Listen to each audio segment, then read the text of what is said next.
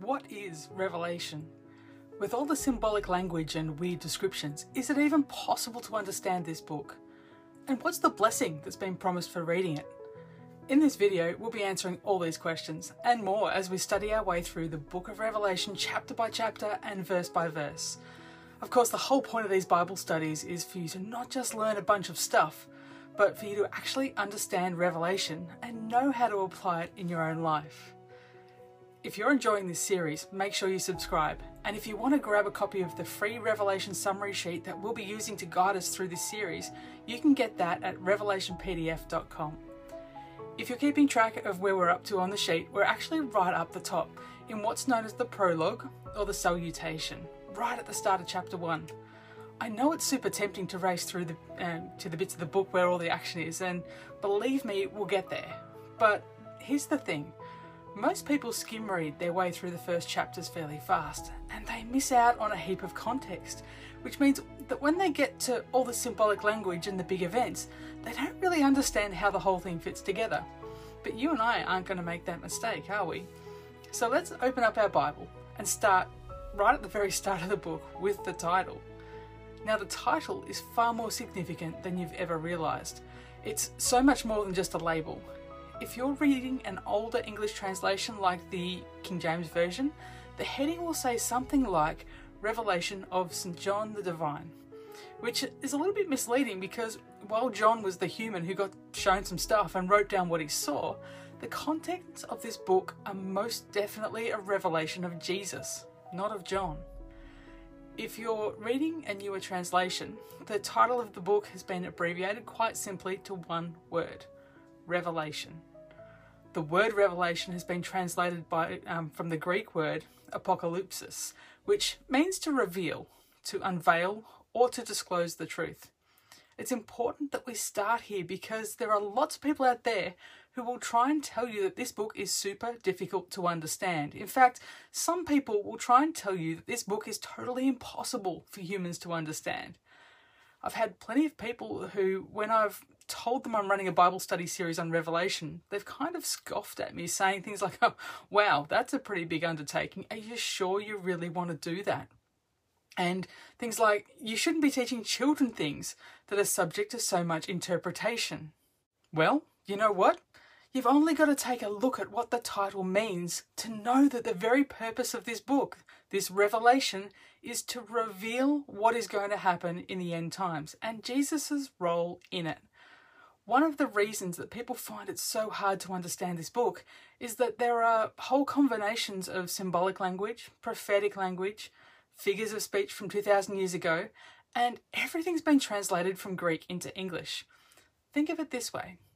Have you ever been watching a movie, you've got about half an hour left, and someone new comes into the room? Assuming that person sits down and tries to watch the movie with you, they're probably going to ask a heap of questions. If they'd started watching at the start when everyone else did, they would have understood who the characters are and how they've been interacting with each other.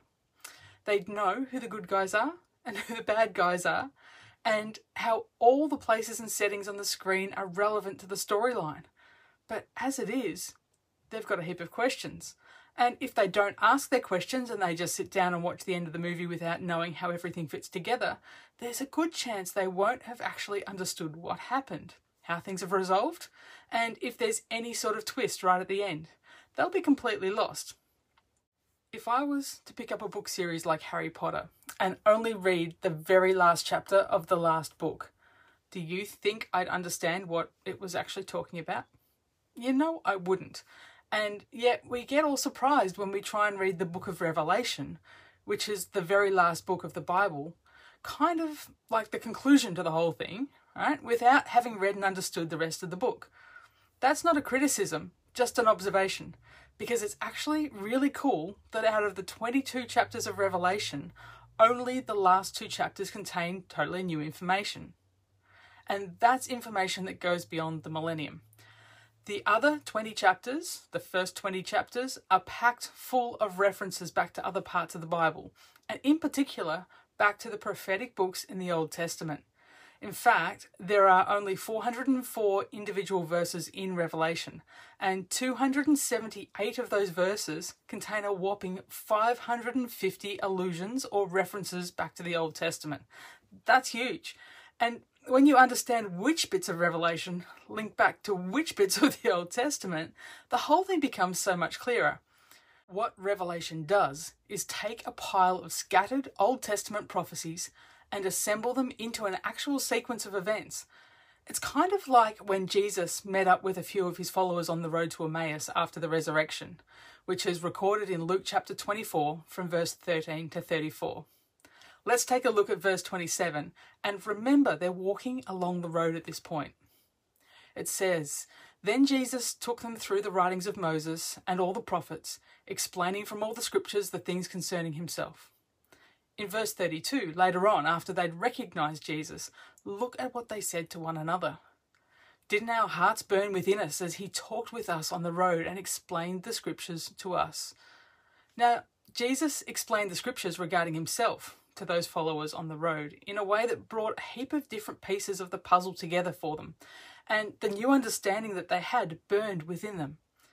What the book of Revelation does is quite similar. It brings a whole heap of different puzzle pieces together, and the picture we're going to end up with is so rich in detail, it's amazing. It's going to change the way you live your life. If you're someone who has Bible reference tabs installed in your Bible, take a second to notice whether they're color-coded according to what type of book each one is. If they are, then Revelation should be colored the same as the prophetic books of the Old Testament. They're the books that were written by Isaiah, Jeremiah, Ezekiel, and Daniel, all the way through to Malachi. You'll also notice that Revelation is the only book of prophecy in the New Testament, which makes it rather unique. Before we move on, I should probably define what prophecy is, because that's kind of important when you're studying a prophetic book. So basically, a prophecy is a message that's communicated from God to humans, or from heaven to earth through a person, and that person is known as a prophet. In the Old Testament, in order for someone to be recognized as a prophet, every word they spoke had to come to pass. If they were inaccurate, it meant that they were a false prophet. So basically an imposter, and they'd most likely be killed. So if you're a prophet, getting the prophecy exactly right was super important. Now, the reason I'm mentioning these other prophetic books, as fascinating as they are all by themselves, is that there are plenty of occasions where something is described prophetically in Revelation, and we get all confused about what it means, but that same thing has already been explained in detail somewhere else in a prophecy. If there's ever something you come across in Revelation and you're not sure what it means, then the first step is to continue reading to the end of the passage, because sometimes we're told exactly what things mean. So for example, let's take a look at Revelation chapter 1, verse 12. And you'll notice that John sees 7 lampstands, yeah? And then in verse 16, there are 7 stars being held. That leaves us trying to work out whether these are actual stars and actual lampstands, or whether it's symbolic language, until we get down to verse 20. Let's look at that. And it literally says, "This is the meaning of the mystery of the 7 stars you saw in my right hand, and the 7 golden lampstands. The 7 stars are the angels of the 7 churches, and the 7 lampstands are the 7 churches." So problem solved in terms of stars and lampstands. If there'd been nothing specified in that passage, then we would broaden our search to the rest of the book of Revelation, because sometimes we can get a good idea of what's going on by reading ahead to another mention of the same scene later in the book. An example of this is when we're trying to work out whether it's Jesus or God sitting on the throne in chapter 4. But when we read ahead to chapter 5, we see the Lamb take the scroll from the one sitting on the throne, and we know that the Lamb is Jesus, and he's not going to hand the scroll to himself. So that means it's God who's on the throne. If we can't read ahead and find an answer in Revelation, then the next place to go looking is in the Old Testament, in another one of the books of prophecy. Because a lot of the time when the prophet sees a prophetic image, they literally ask, what does that mean? And if they've asked the question, there'll be an answer to that question right there in print. In Revelation chapter 7, John sees 4 winds being held back, which doesn't make a lot of sense until you go back to Zechariah chapter 6, where Zechariah has just seen 4 chariots pulled by uniquely coloured horses. Let's take a quick look at Zechariah chapter 6, verse 4. This is Zechariah speaking. "And what are these, my Lord?" I asked the angel who was talking with me. The answer to Zechariah's question is right there in verse 5. The angel replied, "These are the four winds of heaven who stand before the Lord of all the earth. They are going out to do his work." When we take that understanding and apply it to Revelation, it makes sense that the four winds who are being held back are the four apocalyptic horses we've learned about a few chapters earlier. If there's no prophetic explanation, then we look to the rest of the Bible. And if there's nothing there, we look for contextual information. An example of that would be when we're looking for further understanding about the messages to the seven churches in Revelation chapters 2 and 3. And we realise that the town of Laodicea didn't have a reliable water supply. So they had aqueducts running water from hot springs at a nearby town. So the water came out of the ground hot, but by the time it arrived at Laodicea, it was neither hot nor cold. Not nice to drink, and most likely a great breeding place for germs that could make you really sick. So when Jesus tells them in chapter 3, verse 16, that they're neither hot nor cold, and he'll spit them out of his mouth, they totally knew what he meant. And when we understand the context of the message, we've got a much better picture of what the message actually means too. So let's open up our Bibles to Revelation chapter 1, and we'll read verses 1 and 2.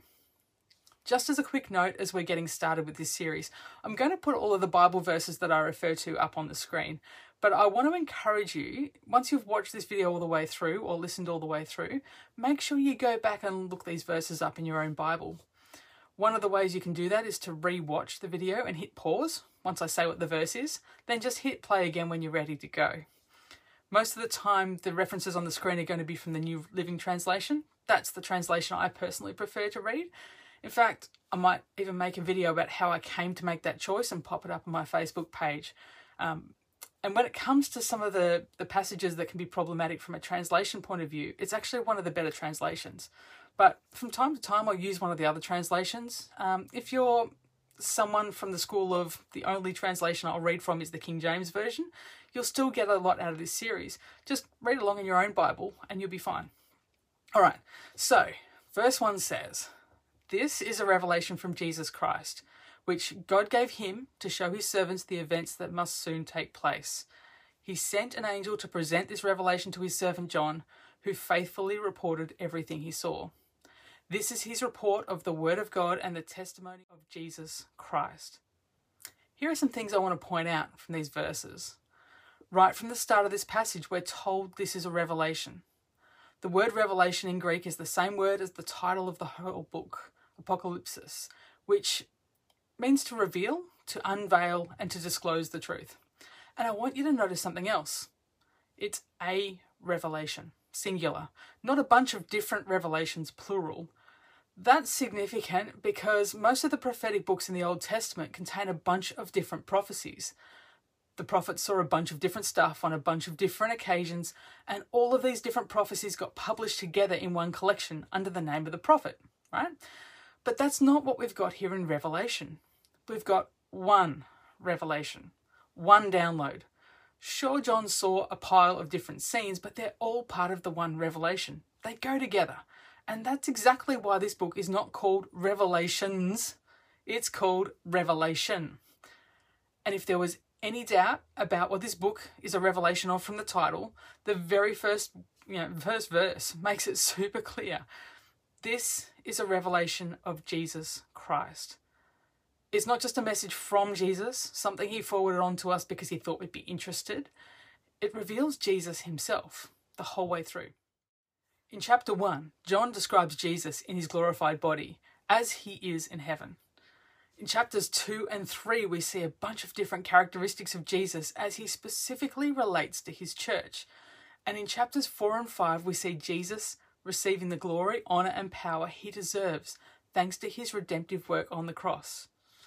Chapters 6 through 18 show Jesus as the kinsman, redeemer and judge of the world. Chapters 19 and 20 show Jesus arriving in his kingdom here on earth, reigning as King of Kings and Lord of Lords. And in the final couple of chapters, we see Jesus reigning for all eternity. So there's no doubt that this is a revelation of Jesus the Christ. Now, if you think about it, we're always a bit suspicious when someone provides a wonderful account that's all about themselves, and we'd much prefer to hear about things from a third party. And it would have been a bit weird if Jesus himself had a one-on-one conversation with John to share all this information. Notice in verse 1 how it's God himself who gave this revelation to Jesus, and Jesus is just passing it on. How does God know what's going to happen?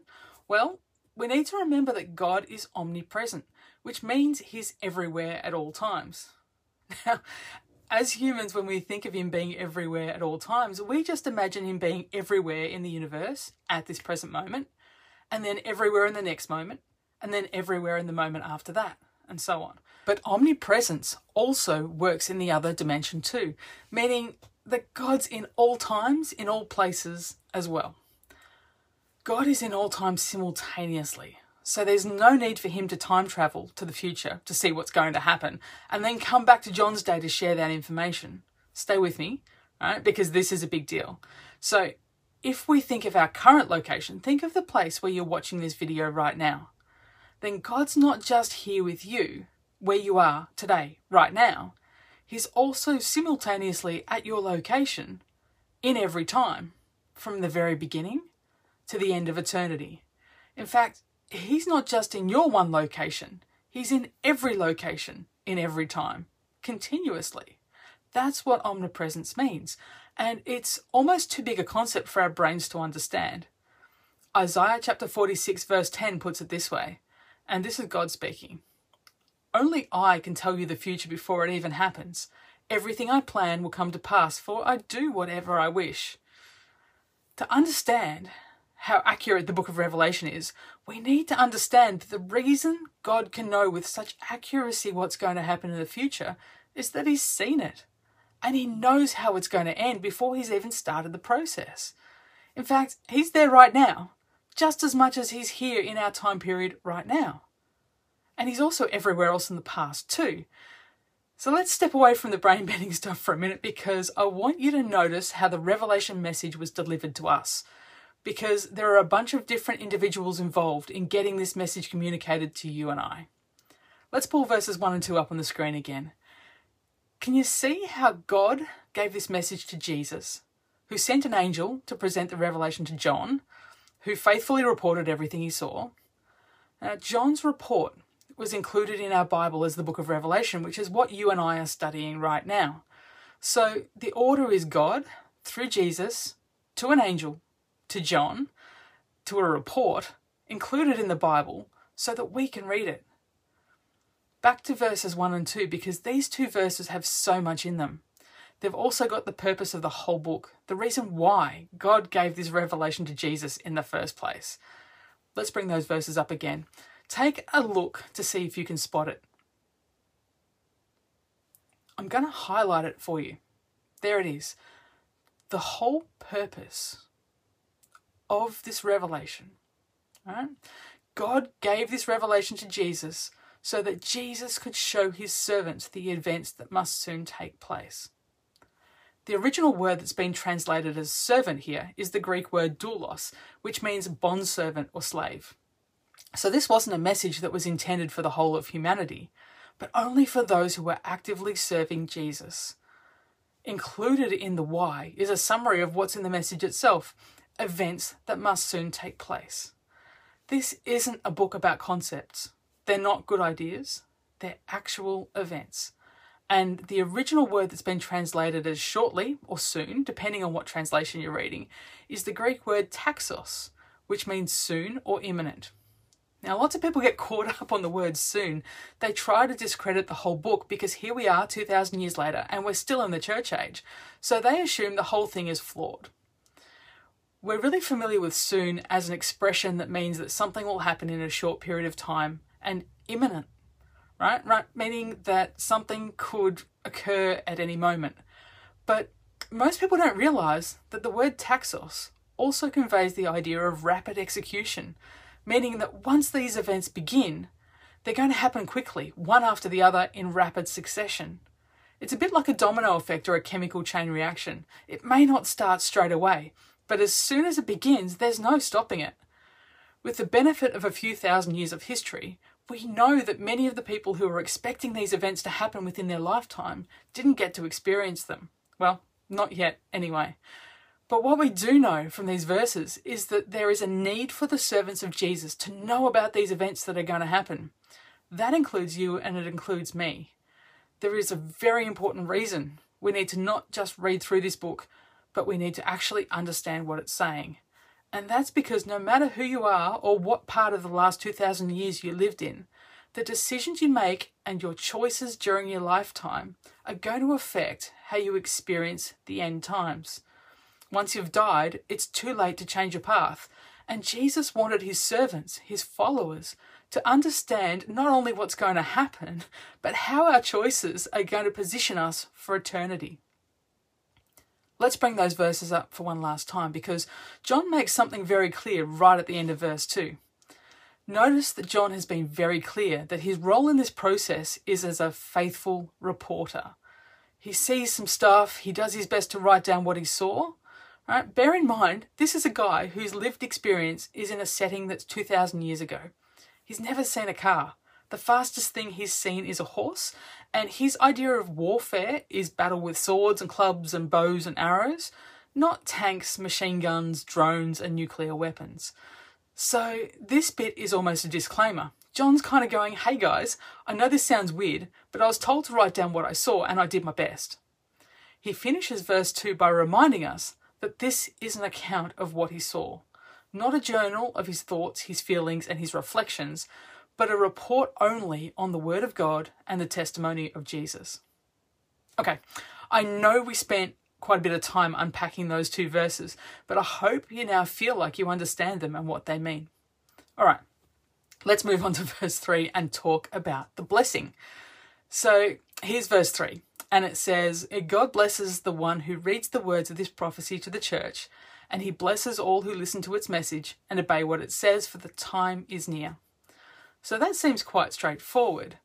When this message was first delivered to the churches, it would have arrived in letter format, in a scroll with a messenger. So someone, probably the leader of the gathering, would have read the message out to the congregation. So we have one person reading, and the whole congregation sitting and eagerly listening to the message. But notice, there's a third requirement in order to receive this blessing.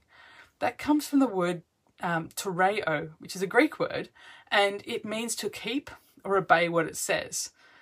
In English, the way this verse gets translated can almost appear to be three separate blessings.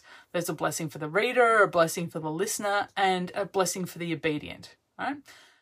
This feeds into the attitude of, well, I've read it, I didn't have a clue what it meant, but it says I'm going to be blessed because I at least read the thing. But that's not how this verse was originally written. Greek is a lot more succinct as a language because each word has a heap of extra information built into it. And what takes us 33 words to say in English only takes 20 words to say in Greek. And when we look at the original, I'll pop the interlinear version, which has an English translation written below the Greek words, right? You'll see that there aren't three separate blessings. There's only one, but it has three parts, and there are ands between those three parts. So if you read, but don't take action on what you read, the blessing doesn't apply. And if you listen, but you don't take action on what you listen to, the blessing doesn't apply, at least not in the way that it applies if you're doing all three things. This has been a very roundabout way of saying that just reading the thing isn't enough. If you want to put anything into action, then the first step is to actually understand what you're being asked to do. So what is this blessing? Is it just a general thing? Is it similar to other forms of blessing in the Bible? Well, the Greek word that's used here is makarios, which normally gets translated as the word blessed or sometimes happy. In fact, leave a comment below this video to let me know which one is listed in the Bible you're reading from. It'll be interesting to see how many different forms there are out there. So the word makarios, if we're going to look at its full meaning, means privileged recipient of divine favour. So there's actually a lot more to this than some vague feeling of happiness. So what's the blessing we'll get if we understand what's written in the book of Revelation and we put it into practice? We'll be the recipient, the privileged recipient of divine favour. But what does that mean?